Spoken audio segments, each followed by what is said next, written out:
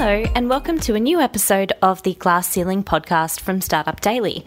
My name is Gina Baldassari, and my guest this week is Maria Halas. She is the CEO of the ASX-listed life sciences and biotech company CellMid. She has a fascinating background. She originally started in the sciences, working in executive positions in biotechnology firms before moving to corporate finance and managing investment funds. She then joined CellMid in 2007, and since her appointment, she has led a capital restructure, attracted a new international board of directors, and built a diverse portfolio of assets. We sat down for a chat about Maria's career, what it's like running a biotech company, and how attitudes to women in the corporate world have changed over her time in business. Have a listen.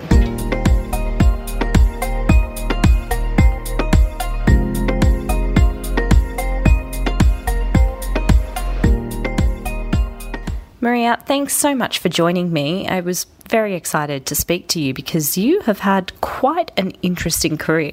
So the interesting thing is that I just gone through that process yesterday of really thinking through my path because I was nominated by one of our shareholders. We're a public company, a stock exchange listed company, and one of our shareholders nominated me for the 100 Women of Influence Award by the AFR. And he nominated me for a particular way I manage research and development in a company, and that it's very collaborative and very global because we've got, in our little group of scientists, we've got 70 scientists from 13 countries that we work with, and they're really all very self-motivated. And I built that community over 8 years by really just opening up the opportunity of sharing information and sharing data between scientists so we can all publish more and we know more. So ultimately we want to make sure that we develop these fabulous new solutions for debilitating diseases. So he nominated me because of that. So I sat down and I said to my friends, I've been nominated, which is ridiculous. I'm just doing my job. They said, no, you really have to do the entry. And the entry is quite thought-provoking because firstly you have to write 500 words about yourself, about your project that you're nominated for, and then 500 words about your path, your biography, if you like. And so yesterday that's what I did. And I really thought through of my path and how I got here. And so I am Hungarian. And I studied medicine in Hungary. And when I was 19, I ran away from home and came to Australia. But nothing in country Hungary in the 70s could have prepared me for the life here in Australia, of course. And I went to university and studied biological sciences, and I ended up having a science degree. And then I did an MBA. And in fact, my first job was in a biotechnology company as a business analyst, running preclinical studies in universities. So that's kind of where it started. And I spent 4 years really building a R&D portfolio for this company, and then I was headhunted by an investment firm, and then spent the subsequent 8 years in the investment markets. So that's given me a really strong background and really understanding of the investments, the business, and the science and then in 2007, I decided to take a break and write a book. And within the first 3 weeks, I got approached by a number of biotechnology companies to run them.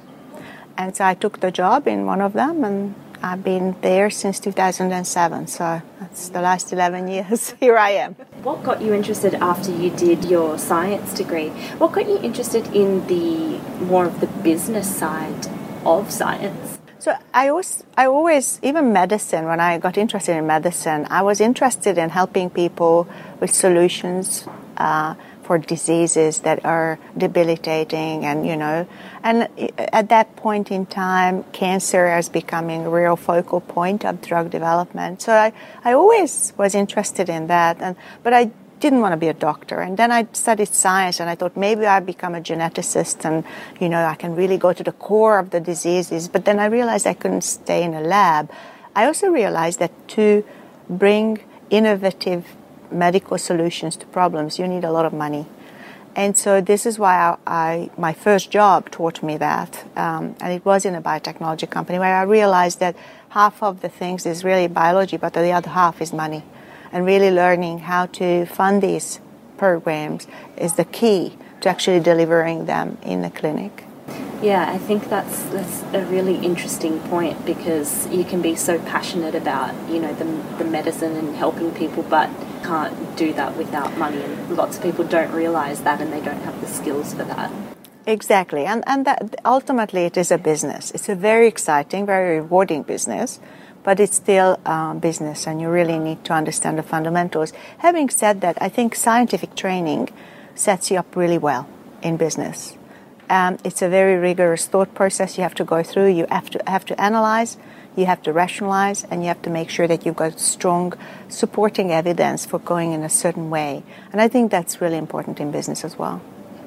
And what led you, after your 4 years with the biotech company, to then say yes to an investment bank? Well, it was in Perth. I lived in Perth, and my boyfriend at the time, who became my husband eventually, got a job in Sydney. And it just was so fortuitous that, the investment bank was based in Sydney. And I also thought it's a really interesting opportunity, because instead of going for money, I can suddenly allocate money to really, really strong technologies. So it's kind of was a very attractive proposition for me. Also, they had hunted me for a specific program, which is actually in industrial biotechnology. So that was also exciting to work on something really big with collaborative partners from academia, industry, and finance sector. What is industrial biotechnology? So industrial biotechnology is ethanol production, beer brewing, winemaking. That's all industrial biotechnology or agricultural biotechnology. You mentioned that then you took some time off to write a book eventually. What was the process of writing a book like, and what did you want to explore? So I did take time, or I wanted to take time, but I spent in total about 6 weeks writing a book. That was all. And I got to as far as I really wanted to write stories, individual stories about my experience and translate it. But people ask me, what was the title? What is a title? I mean, it still exists, and I add stories to it every now and again. I don't even have a title. It's really a biography-inspired, collection of stories, almost like little lessons that are very experiential. And then, of course, you came to CellMid. How would you explain what the company does if you were pitching it to someone? So CellMid is a life sciences company. We have 3 wholly owned subsidiaries with 3 operations. 2 of those operations are traditional biotechnology firms, and they develop drugs for diseases. Our first subsidiary, Lyramid, develops diseases for cancer and inflammatory conditions. The second subsidiary, Kinera, is heart disease focused. And our third subsidiary is a consumer company. So this was originally a biotechnology company that actually developed a product that became a consumer product. And today, we really are focused on the market with that company. So it's quite we've got multiple operations, if you like, within the life sciences sector. And what attracted you to CellMid? So CellMid in 2007 was called Medical Therapies. It was a very different company. The technology that they had at the time within the company failed. So my first job was actually to communicate to the capital markets that the technology actually failed. The second job was to restructure the company and acquire new asset portfolio. So today we've got 2 big asset portfolios, the biotechnology and the consumer health, and I actually acquired both of those. The first one in 2008, almost a year to the date I started with the company, and the second one in 2013. I feel like some people looking at that job of the first thing you have to do is communicate the failure of something, as it could be like, what a great challenge, and other people would be really daunted by it. What made you want to take on that job? Quite frankly, I thought that I can make a difference. And because sometimes when you are very close to a problem, you can't see it. And it was evident to me that management and board just couldn't see it exactly because they were too close to the problem. But I could see how I can make a difference by really communicating the failure and restructuring the business. And I could see a path where shareholders, and at that time there were about 1,500 shareholders, could benefit from. And so that to me was very challenging and attractive. You mentioned, of course, that you then had to see to identifying new opportunities for the business. What was that process like, and how do you go about it? So what I've done is really use my contacts in biotechnology, and in my role in my first company, the biotechnology company, I had developed quite a lot of contacts internationally and in Australia. So I basically identified companies that could potentially be acquisition targets, technologies from research institutes, and we looked through something in the order of 40 programs in 4 countries, US, Germany, Japan, and Australia, and we've been able to identify 3 that were really attractive. We've done proper due diligence on those 3, but at the end we developed a deal structure and have been able to execute on a deal in relation to the one that we actually picked up, the MidKind portfolio. And partially it just ticked all the boxes. It was the right size, the right stage, multiple opportunities. We had some basic criteria. Obviously, we had to be able to afford it, and we didn't have too much money. It had to be something that the shareholders could have multiple benefit of. It can't be just a single product in a single area. And then also it had to be really good science. So, when I saw this portfolio, what struck me is that there was a tremendous amount of research, really thoroughly well done by Japanese scientists, which was the subject of about 100 patents, multiple ability to deliver value to shareholders. So all these things were very attractive, albeit it was a very early stage program, so I knew that it's going to take several years to develop it. I know that you are also focused on helping to mentor other women and support other women in business. Why is that important to you? So I think I could not have been where I got to without the help of people, men and women. And in fact, I always credit my little achievements, as they said, to the people that I've met. And I feel it comes naturally to me to share what I know with people in any event. I also think it's important. I've got an 18-year-old, and I want her to have even better opportunities. I want her to see the world in a different way. And for that, we need to change certain things. And you won't change them just by sitting around and not doing anything. So I like to participate in events and in campaigns, in social change campaigns, where you can see that you're making a difference and the world potentially be a better place. And when I think about social campaign things like the CEO Sleep At, where we raise money for the homeless, or running for Cure Cancer, or doing September for the Cerebral Palsy Association. I mean, these are things that comes to me naturally, and these are the things that we can all participate in. You don't have to have a position. And of course, mentoring is just one of those things, and I do that naturally within my organization with the women who come through there, and men, by the way. But also, I think if there is a formal opportunity, I do so. So this is why I present at conferences and meetings of young women. I do a presentation on, overcoming difficult career situations, resilience in your career. And I think these are things that, with my experience of 25 plus years in the industry, I can just hand it over without effort. And hopefully it makes a world a better place. How have you seen, I guess, attitudes evolve, or maybe not, as the case may be, over your time in the industry? So I think it's stunningly different to when it was 25 years ago. Firstly, the reason I got headhunted from Perth to Sydney is because there were so few of us, both biologically and business-wise trained. Today, you got a plethora of individuals who are out there looking for jobs because they understand that their scientific training is great, set them up really well, but the business training rounds up their knowledge base that is required for industry. So the world has changed, become much more competitive. There's so many good people out there.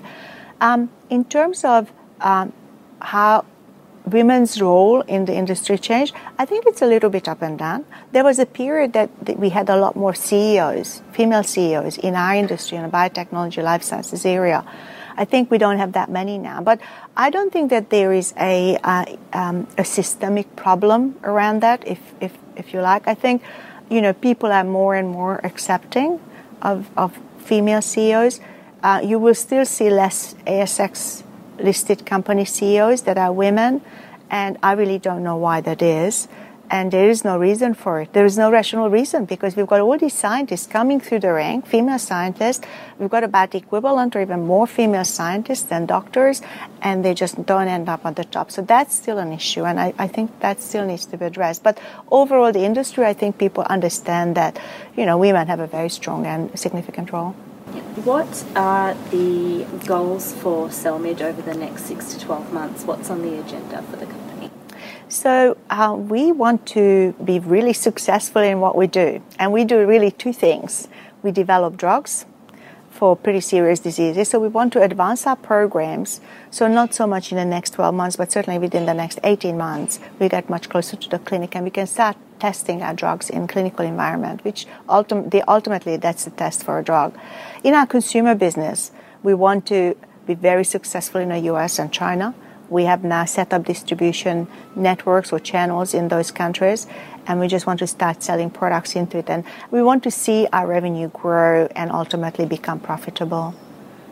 And how do you balance actually, you mentioned before that, on the one hand you have the consumer side of the business, and then you have the one where you're going through, medical trials. How do you as a company balance that and, not the priorities, but how does it work? The way I look at any company is risk and return, and in fact any investment. And when you look at our company, we've got multiple assets at various stages of the risk-return cycle.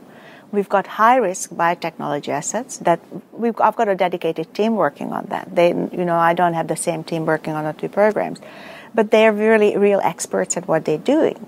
But it's a really high-risk, potentially really high-return asset. And then as you move down the chain, we've got lower-risk assets, which are, our consumer products still in development.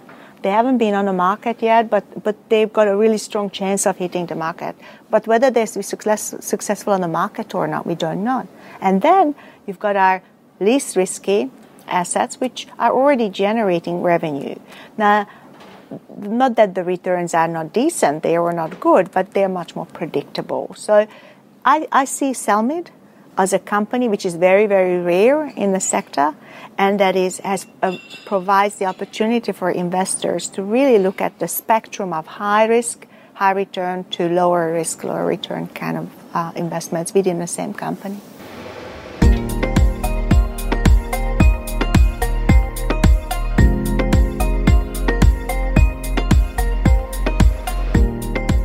That's it for this episode of the Glass Ceiling podcast. As always, thank you for listening. If you like it, please leave us a rating and review on iTunes, Stitcher, or wherever you found this podcast. If you have any comments or thoughts, shoot me an email at editor@startupdaily.net, and I'll see you next time. Bye.